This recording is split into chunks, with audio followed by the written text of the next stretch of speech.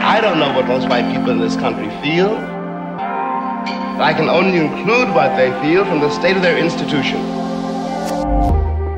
Now, this is the evidence.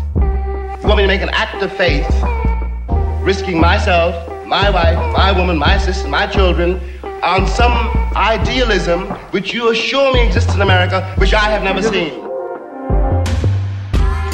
Welcome to Black History for White People, a podcast where we educate, resource, and challenge white people about Black history. I'm Brad, and on today's show are my co-hosts Katina and Garen. Today's topic is respectability, and we're joined by Dr. Tara Green. She's an award-winning teacher, mentor, scholar who has degrees in English from Louisiana State University and Dillard University. She has over 25 years of teaching experience. She's currently professor and former director of African American and African Diaspora Studies at the University of North Carolina in Greensboro. Her areas of research include Black gender studies, African American autobiographies and fiction, African women's literature, African American parent-child relationships, and African Americans in the South. She's published numerous articles, 4 books, and is the editor of 2. We talk a little bit more about her most recent books, the first being Love, Activism, and the Respectable Life of Alice Dunbar Nelson, and See Me Naked, Black Women Defining Pleasure in the Interwar Era.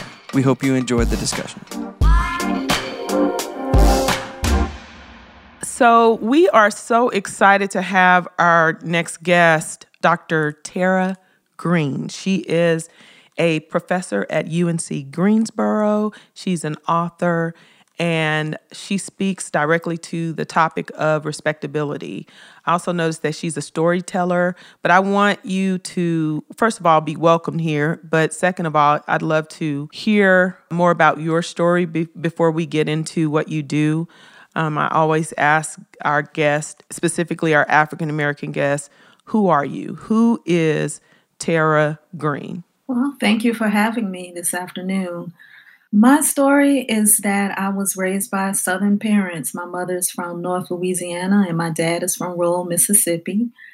And they met each other in the suburbs of New Orleans, got married in the late 1960s, moved to a little place called Waukegan, Illinois, where I was born, missed the South, as so many people did. And so they did the reverse migration and returned to the New Orleans area where I was raised and where I consider myself to be from, because that was my greatest influence. But how did I know about their lives? How did I get a sense of Black life, particularly in the South? And it was from my mother and her side of the family.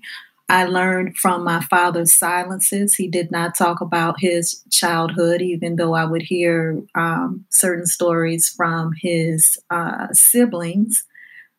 His parents had 12 children, and my mother's side of the family, they had 9. But the people that I would mostly hear from would be my mother and her uncle. And they would talk about what it was like growing up poor in the rural part of North Louisiana during the Jim Crow era. And I was highly blessed to hear those stories. I would eventually realize that I was inspired then to become an English major. And of course, now I am a scholar of African American literature. That is so powerful and resonates deeply. Thank you for sharing that. You have a book that was released in January, correct? Mm-hmm. And another one that's going to be coming out pretty soon. But the book, Love, Activism, and the Respectable Life of Alice Dunbar Nelson. Tell us about that. Alice Dunbar Nelson was born in New Orleans in 1875, and she died in Philadelphia in 1935. And during that, her lifetime, during that period between 1875 and 1935, she married 3 times. She had relationships with women during marriage and in between marriages. But she would be known mostly as the woman who had married Paul Laurence Dunbar. He was her first husband. And Paul Laurence Dunbar, for those who do not know, was the man of the time. He was the first Black man to really get paid for his craft as a poet. He was also a novelist, and he was very well loved amongst white people who were patrons of the art, as well as highly revered by Black people. He was from Ohio, and he would return there where he died. But she was so much more than his husband, and I wanted to make sure that I told that story. So before she met him in 1895, she had begun to publish her own work as a poet and a short story writer. Her inspiration was the New Orleans area, and she became a member of the Black Club Women's Movement. She was a founding member of the Phyllis Wheatley Club of New Orleans, and those clubs were committed to advancing the race. They were the first generation of children born to Black people who had been enslaved.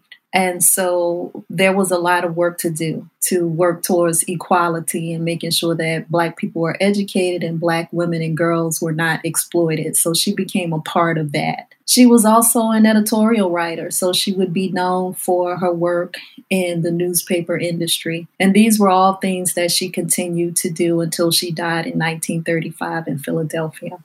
And it says here that Miss Dunbar Nelson, her mother was formerly enslaved. She was born in 1875.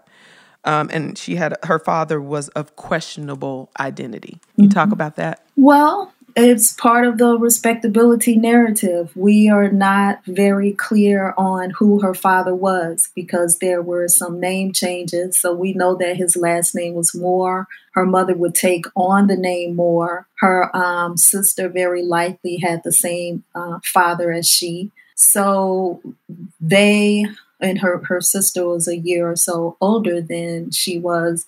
When we look at the census records, we cannot find that there was ever Mr. Moore who lived with the family. And for the most part, the mother always lived with her children. They lived in at least 4 different cities. So it's easy to look at those census records and get a sense of who was living at the home over a number of years. And we never find that there was a Moore. And suddenly he sort of disappears in the way in which Patricia Moore becomes a widow. So when did he die? When was the funeral? Where's the obituary? Right. Mm-hmm. So that's the mystery. Who exactly was this person? Mm-hmm. And he was probably a white man. So again, respectability. What sort of arrangement did this woman who was probably unmarried have with this white man in New Orleans? Well, and we know that there's all kinds of stories of really Black women having to survive during that period and coming out of enslavement, having been raped, sexually abused, and being forced into these arrangements. A lot of times, current society and culture would like to romanticize a lot of these stories and see them as like interracial dating, but that is not what most of them were, because when you're thinking about African Americans coming out of enslavement and freed to nothing, freed to more enslavement, people did what they had to do to survive. And they, had already experienced the trauma of enslavement, and carried that with them, that generation, for the rest of their lives, and then it being passed on to their kids, to their children.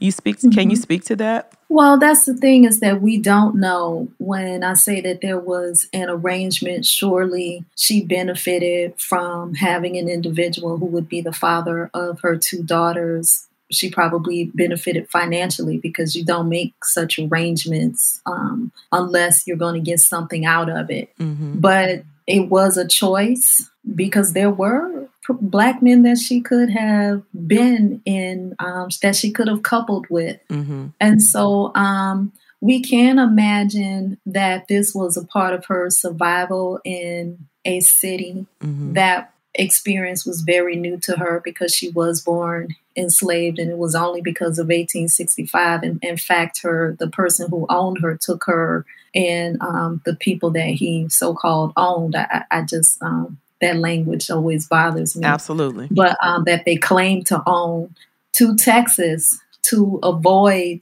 doing what the Emancipation Proclamation said, that that enslaved people had been freed. And so he ran off, and then he eventually told them. And so when they get to Louisiana and she goes to New Orleans, I imagine that this woman was not very sure of what she was going to do. And so it was not unusual for women of color, of African descent, to couple with white men of affluence. They had affluence because of their race, but some of them had affluence because of their class and genealogy. They may have been born into families that had property and wealth and so on.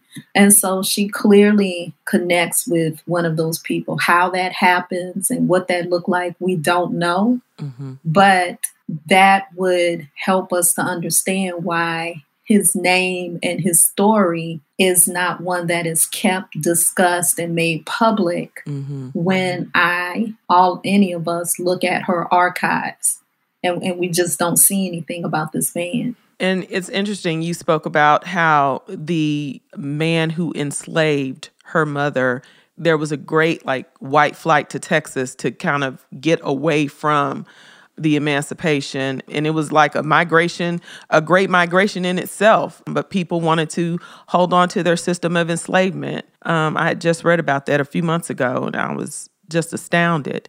But I want to know, what drew you to her story? How did you begin to, when were you introduced to her story? And what intrigued you? What drew you in? And even your writing process, how you wrote her story and the emotional labor that went into it? Well, I guess it was a little bit of fate. As I say to people, I met Alice Dunbar Nelson when I was an English student, undergraduate major at Dillard University. I was introduced to her short story. I read, and for those who don't know, Dillard University is a historically Black university. It's a liberal arts focus in New Orleans. Yes. So I had grown up in the area, had not heard of her, but then I got to that school and was assigned to read one of her short stories in an American literature class.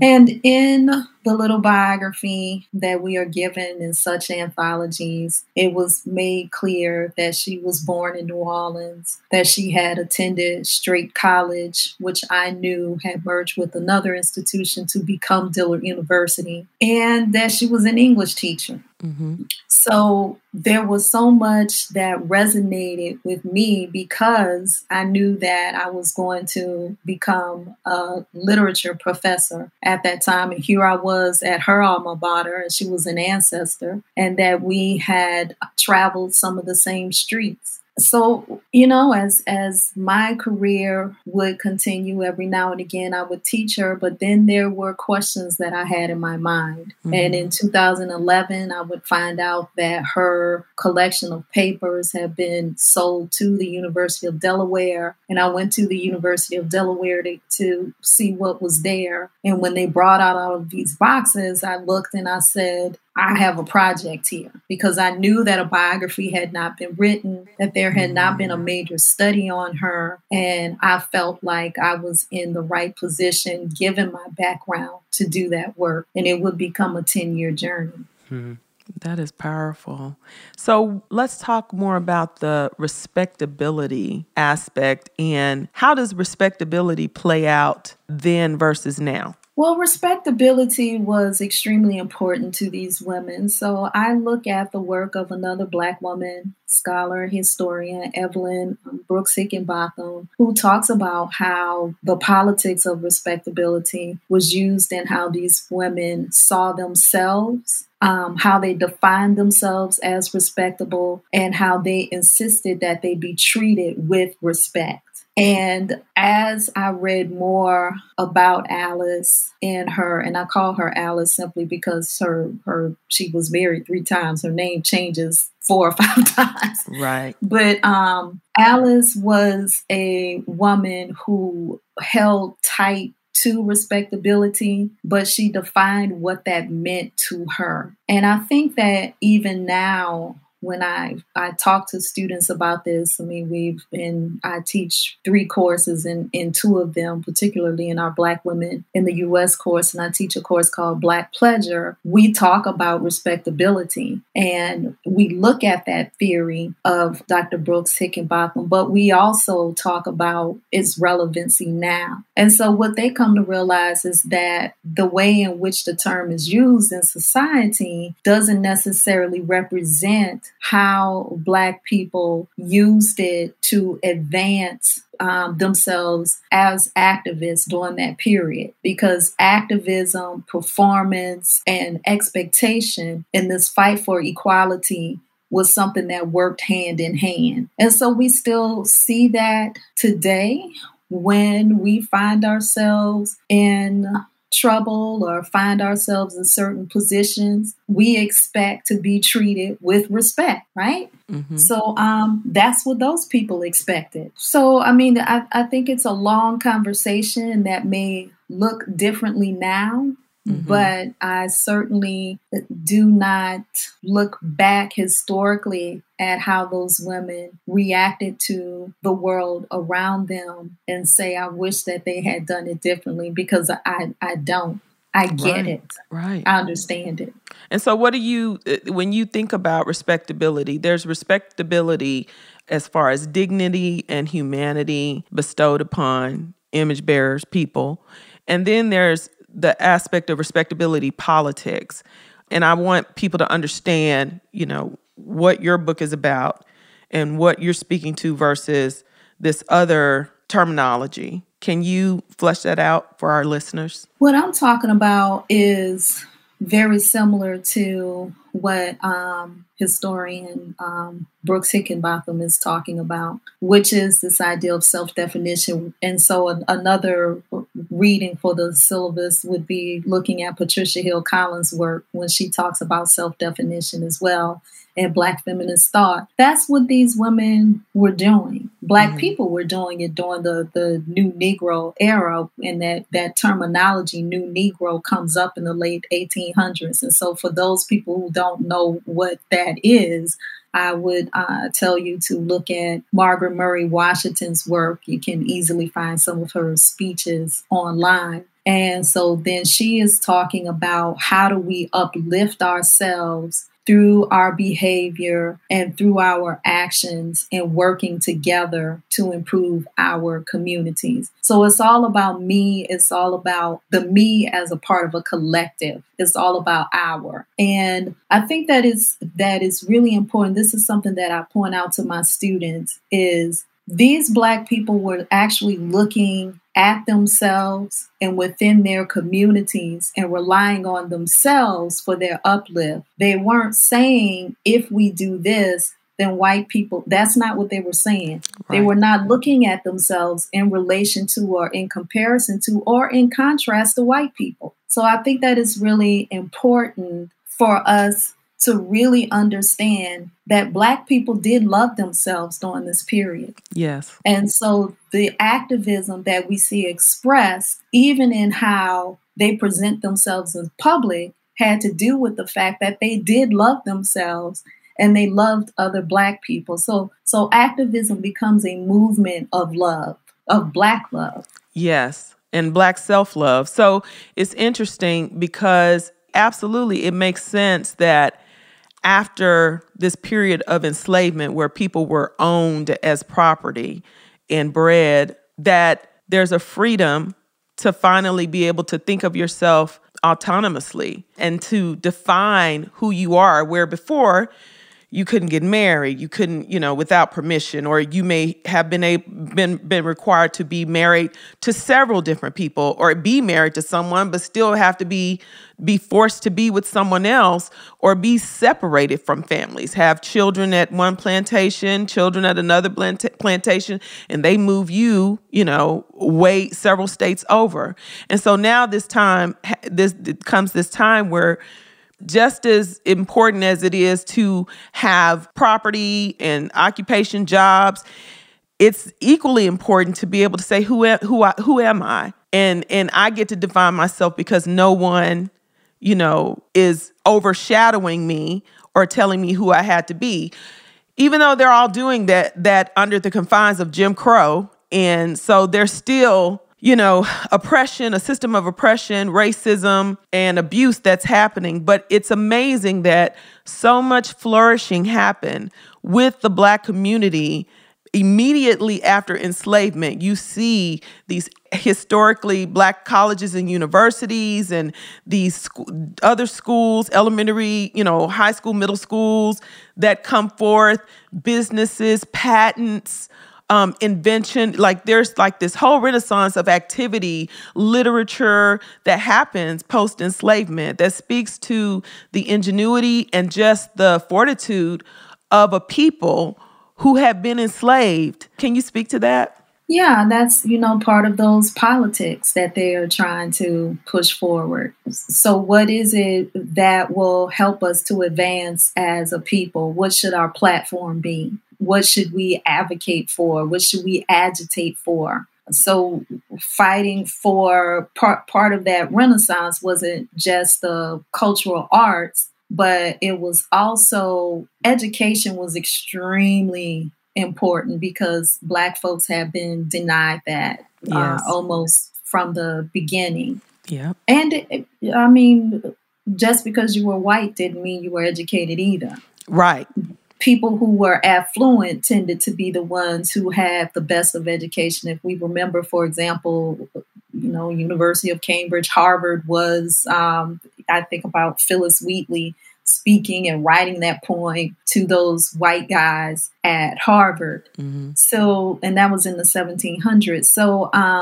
So as education becomes more accessible to people in the country, and as Black people of the South who have been denied access, and in parts of the North as well, mm-hmm. one of the things that they know that they have to concentrate on is building institutions of higher education that will train teachers, that will train nurses, lawyers, and who am I leaving out? The doctors. Those were the 4 areas where these higher educations that we now call historically Black colleges and universities, because they weren't historical at that time, those were the areas that they knew that if they wanted to advance the race, that they had to have people who were trained in those areas. Saving the Black family. So now that people aren't divided up and they have a say-so about where they can stay and that they can make decisions about their children, saving the Black family became extremely important. Yes. And so educating those little children, but also having lessons on what are the best ways to keep out disease, cleanliness. So mm-hmm. then you have to have access to clean water, and clothing and safe jobs. So all of those things work together, and Black women were at the forefront. I tell my students sometimes, they're like, well, but I thought Black men, well, where were the Black men? Were they organizing? Yes, but the Black women club members were the ones who were organizing and networking and meeting locally, but also leveraging resources and meeting nationally and coming up with platforms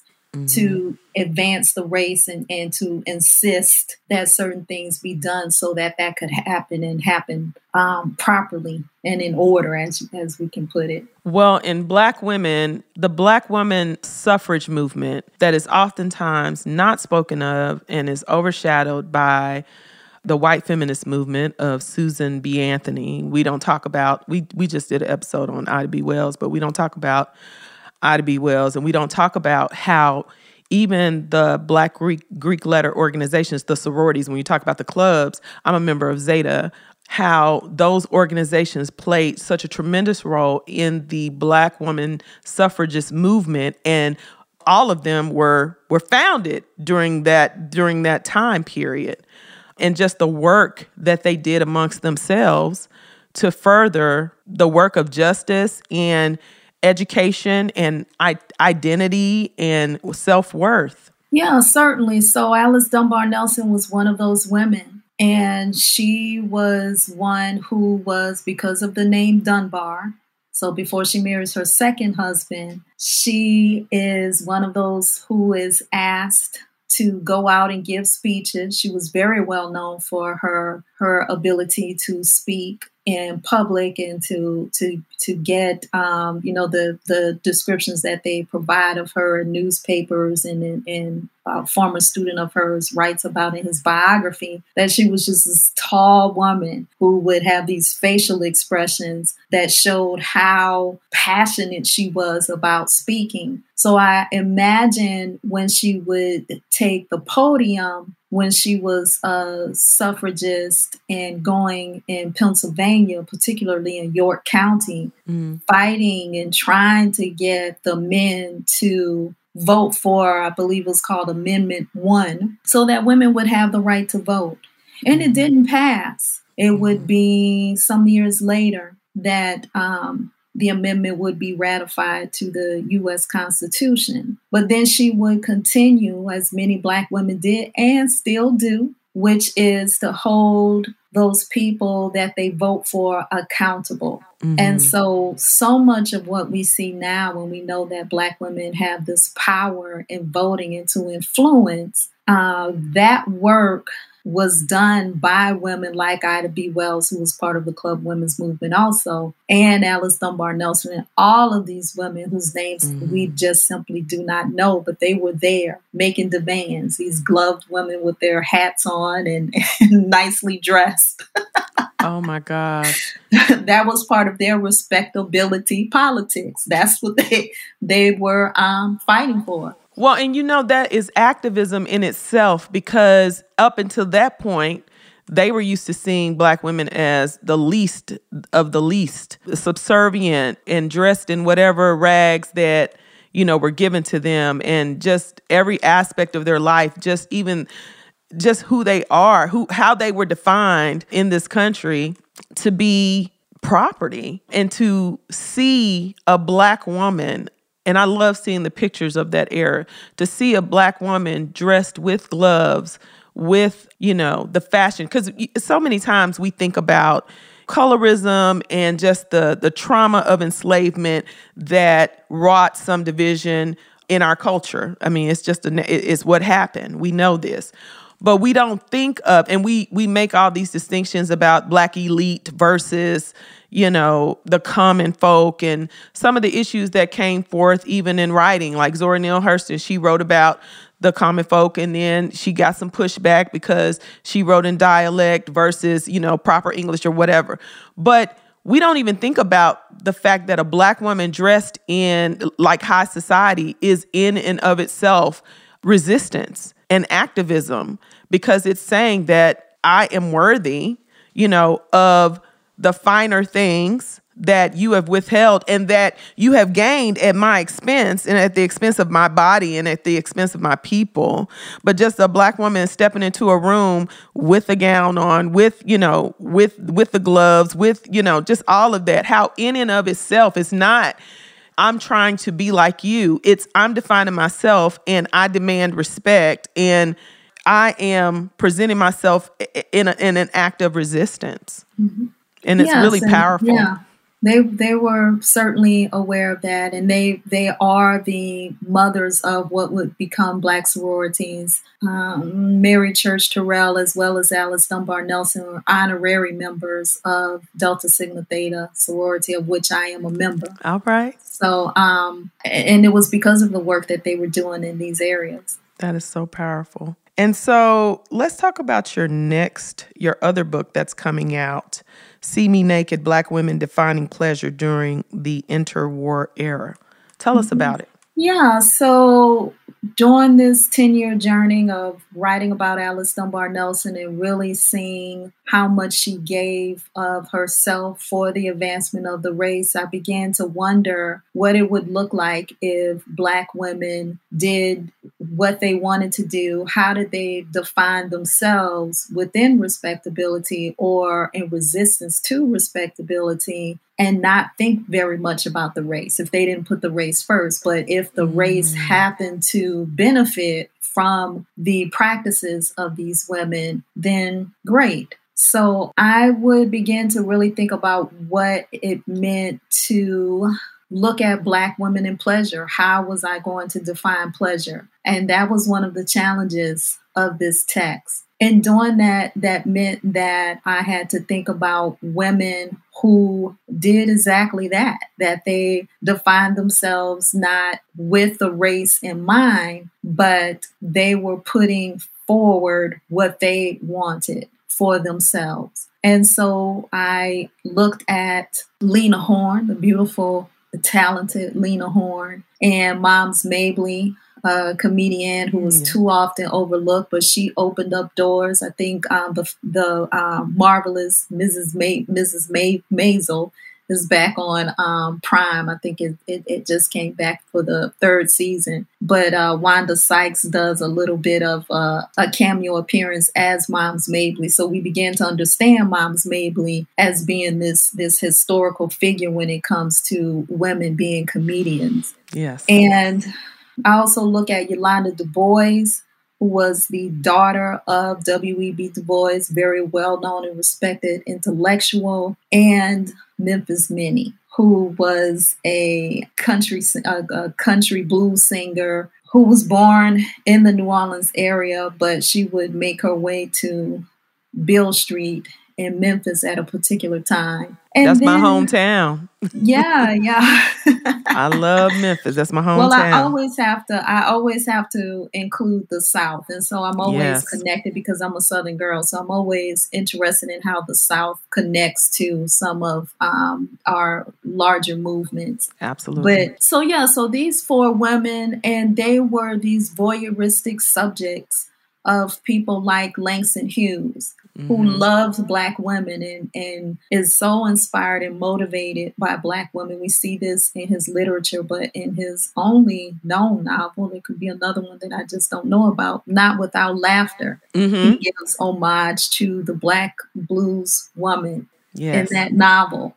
So I had a lot of fun writing this. It was something that I ended up finishing up while I was doing the pandemic and in isolation, the first year of the pandemic. Yeah. So it's a fun book. And I encourage people to look at those women, to pull up Moms Mabley and listen to her and laugh, to dance with Lena Horne in films like Cabin in the Sky and Stormy Weather. Yeah. It's just a fun book. Yeah.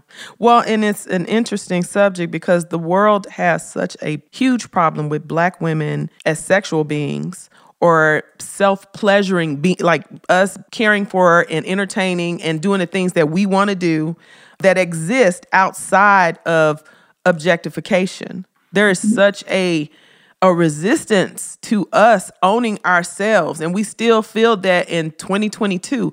We felt that during the presidency of Barack Obama and how they attacked First Lady Michelle. Just even her bare arms were such a tremendous offense. I've seen situations where a woman's red shoes, are an offense, or red lipstick on a dark-skinned Black woman. It's just amazing that how far out we are from enslavement, that Black female bodies still pose a threat, and that even though we define the culture that everyone mimics, even, other sexual identities. I mean, many cultures draw from the Black female experience and mimic the Black female experience. They do stereotypes and all kinds of stuff. People profiting from the Black female experience, even purchasing body parts to look like Black women. But Black women in and of ourselves, when we own ourselves and when we define ourselves, it's an offense. Yeah, these were women who love their Black selves. I mean, they really did. And Lena Horne is humble and talking about herself and her abilities, but we know that Lena Horne was thought of as a sex symbol. Yeah. Moms Mabley, who was a same-sex lover, presents herself as in relation to these old men. Her well-known jokes were, I can't stand no old men. So, but we also know that she had a very hard time as a child and there were sexual violations. So how she presents herself as this sexy old woman, which grows over time, this image of her because she becomes more famous the older she gets. Right. So that she even presents herself unapologetically is a term that we tend to use to talk about certain figures of the 21st century unapologetically. It's not new. It's not. And that Langston Hughes, who observed Black life and loved Black people, saw such beauty in Black women. And so I wanted to include him just to sort of look at Black life through his perspective and to just really think about how is this man, how does he look at Black women with such respect and celebration of Black women. So, and looking at that particular time, of course, that's a time where generation or two separated from slavery, but we know that those effects are still there and they still are now. Yeah.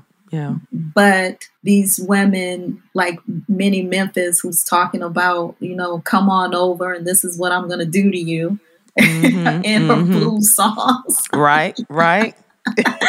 And these places where women should not be, according to some members of society. Well, she's there anyway, and men highly respected her. So, yes, I just had so much fun because I wanted to present a swath of women from diverse perspectives who define pleasure their own way. It's also about self-definition. I love that. Yeah, so I have been trying to form this into a real question, but I guess it's a reflection that I just will pose and kind of let you go where you want with it. In Ida B. Wells' autobiography, she points out to a little bit of a tension that existed at that time, a little bit of a debate within the Black community over to what degree should Black elites paint a positive picture of Black respectability versus defending some of the, in particular for Ida B. Wells, it was like the lynchings that were happening. That a lot of times the lynchings that were happening were, there was a propaganda around them that painted the Black victims as being criminal or rapists or all those things. And Ida B. Wells uncovers that in most cases was just made up. It was just untrue.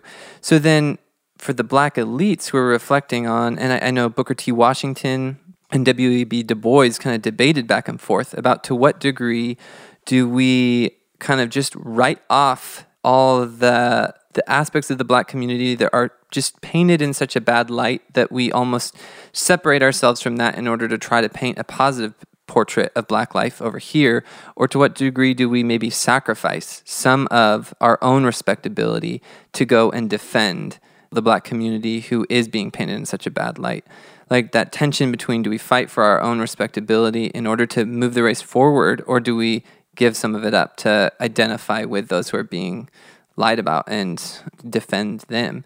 And so I wonder in that, and even I think the modern parallel, there's, I think still in the modern conversation, we could say that some of the same thing still happens with mass incarceration, and to what degree, I mean, it's not a popular political position to say we should defend prisoners because they have just a bad picture in the minds of most people. And yet so much of the inequality now is tied to mass incarceration.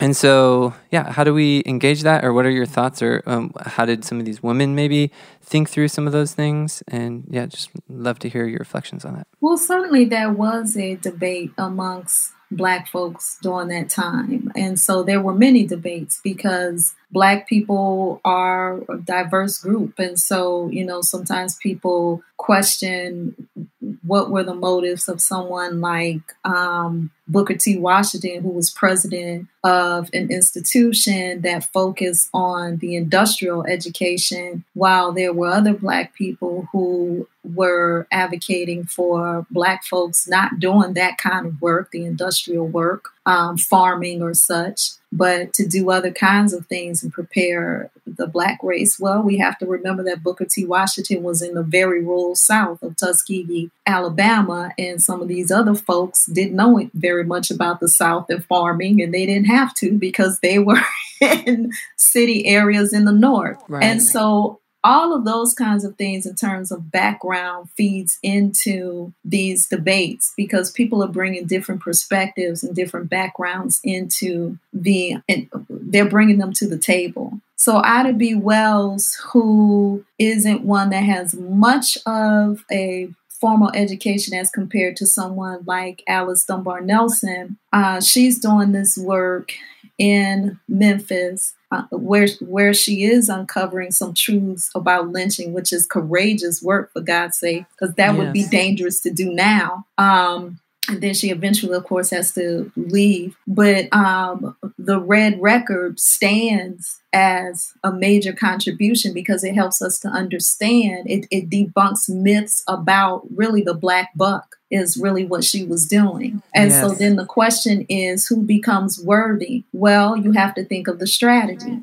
And so what is it that you're trying to achieve? So black newspapers is really where this, I think, would be sort of fleshed out, that there were black papers that had to make decisions about how they were going to present black folks. And Alice Dunbar Nelson was one of those people that she may say one thing in her diary about how some people got on her nerves and that the quality of the work wasn't very good, but that's not what she would say in the newspaper. Okay. There was already enough stuff out there about black people being horrible individuals. Yeah. So it was really a weighty subject because it needed to be during that time. And it would continue to be during the civil rights movement. Do we deal with people who may have been having a black man that was having sex with a white woman? If anybody's seen the film Marshall, this is what comes out in that film. So this was always not just simply about respectability, but it had more to do with the civil rights agenda. How do we navigate all of this stuff? Because we are dealing with hundreds of years of negative perspective about black people. And it's something that I asked students. I gave them a little math problem to figure out. And when we got to the end of it, what they came to realize is that we have not been experienced freedom in this country of enslaved Africans and descendants, of which I am, as long as in this country as we have the history of enslavement. So, of course, people were still trying to figure it out then, and we're still trying to figure it out now. But you said that this may still be a question around people who are in prison today. And I would pull back on that and say that respectability isn't necessarily figured in the same ways. Because when I think of the work of somebody like Bryan Stevenson, for example, when I think of the work of Black Lives Matter, maybe somebody did smoke weed before something happened. Devontae Wright, if anyone watched what happened with that, he may not have been considered respectable 100 years ago, but now he was a black person who was murdered by accident. We can debate that, but he still received the sympathy of the black community and resources from particular people in the black community. So there has definitely been changes about who receives resources and who may have been ignored for the sake of advancement 100 years ago or 70 years ago. That's a wonderful response. And I feel like we've torn down a lot of those walls, the freer that we get in, again, owning ourselves and getting to define, and even having youthful indiscretion, and how white people don't throw away their people who have indiscretion. And so why should we? And that black dignity should be applicable and universal, regardless of some of the nuance of behavior, because an imperfect black person still deserves justice in all of these situations that we're seeing. It reminds me of Claudette Colvin, how she was overlooked, and yet we've covered her story and seen how powerful that story is. But it was at the time overlooked because, she has a mark against her respectability, so we'll use Rosa Parks instead as like a figure person. And yet I think there's like a tension there that it's helpful to hear you flesh that out.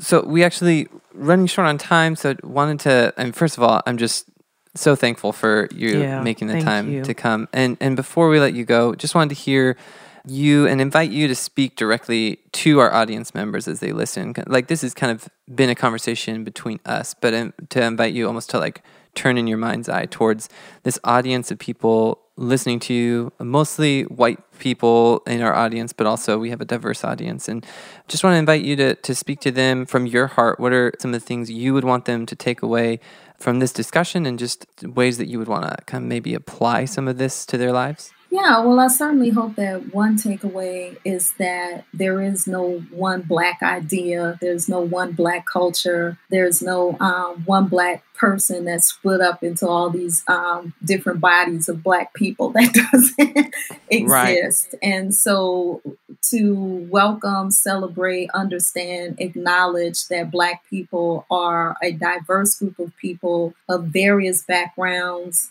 Some are first generation from other countries and speak different languages and have different ideas about how the world should be. So the Black community doesn't exist. Let me be clear about that. We hear that in the media all the time, that there is a Black community.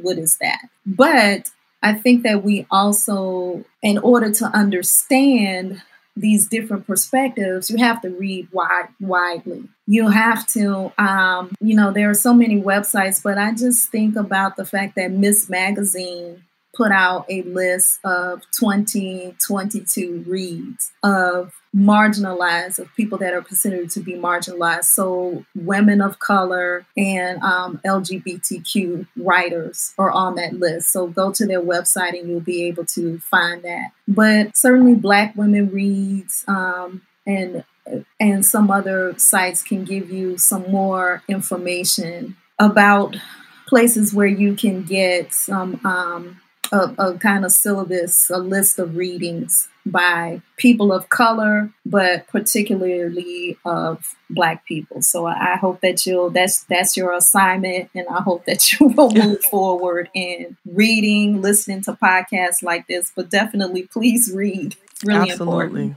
Well, and we want to point people to ways that they can support you. I know your website is Dr. Tara T. Green, and that's DrTarat Green.com.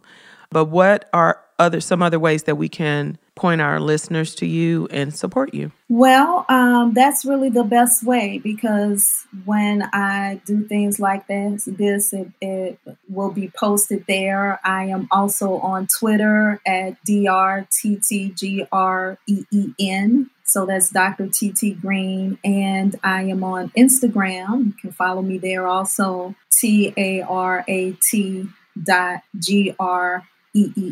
And I often retweet, things that are relevant to Black folks, including works that have been written by, that are coming out, or that have been written or by Black people, but especially by Black women. Wonderful. Thank you so much for joining us. We're going to provide all of the resources that you shared in our show notes. And we just really appreciate, I always love being able to speak with Black women on the podcast, and we just have so much to offer, and people don't even know. So thank you so very much for just meeting with us and taking time out of your day. Hope you have a blessed one. Thank you. Thank you so much. Thank you so much. Yep. Bye. Yes, ma'am. Bye-bye. Thank you. Thanks for listening to this episode. If you're looking for more information on what we discussed, take a look at the show notes or go to blackhistoryforwhitepeople.com. If you'd like to play a supportive role in the podcast, you can support what we do for $5 a month at patreon.com/blackhistoryforwhitepeople. On our next episode, we will be discussing Angela Davis. We'll leave you with this quote from Viola Davis. As Black women, we're always given these seemingly devastating experiences that could absolutely break us. But what the caterpillar calls the end of the world, the master calls the butterfly. What we do as Black women is take the worst situations and create from that point.